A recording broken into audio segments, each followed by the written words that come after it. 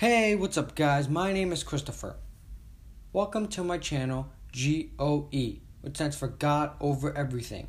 Today, I am continuing a Bible study about how to love your siblings God's way.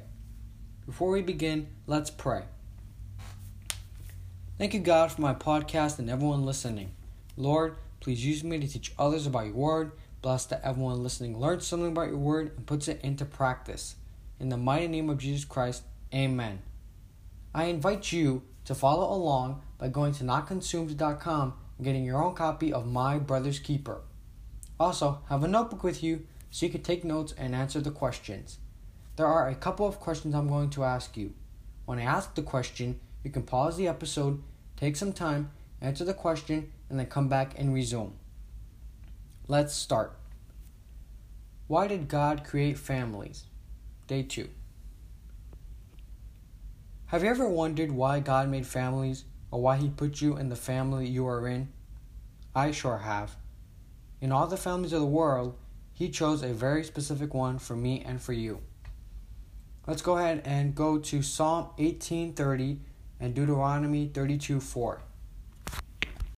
And it says this, "Behold, children are a heritage from the Lord. The fruit of the womb is a reward. Like arrows in the hand of a warrior, so are the children of one's youth. Happy is the man who has his quiver full of them. They shall not be ashamed, but shall speak with their enemies in the gate."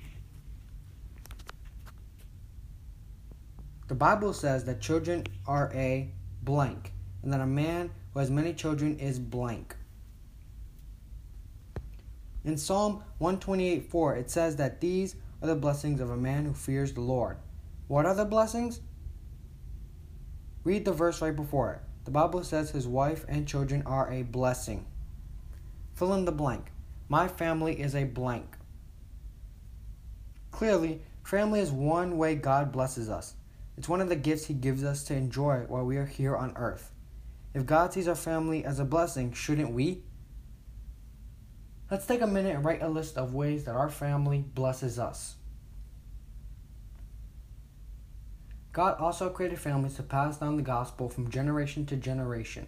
This one is very important for us to remember. If this is the one of the biggest ways God's word is taught, then that means the enemy doesn't like families at all. From the beginning of the world, Satan has been working against families. First, he tried to tear apart Adam and Eve in the garden through lies and blaming others for their sins.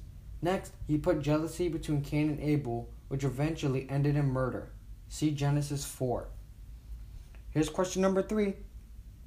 Have you noticed anything in our world that shows you how much the enemy hates families? Think of current events that show this.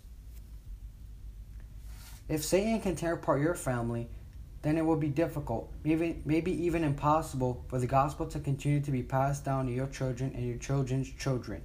This is a big deal, right? Don't worry, you're going to spend the rest of this study learning how to fight Satan and beat his evil plan to destroy our family. For now, let's focus on seeing the real truth about the matter.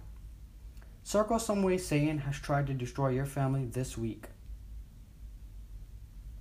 Let's commit to fighting for our family and not letting Satan tear us down. Let's do the final prayer.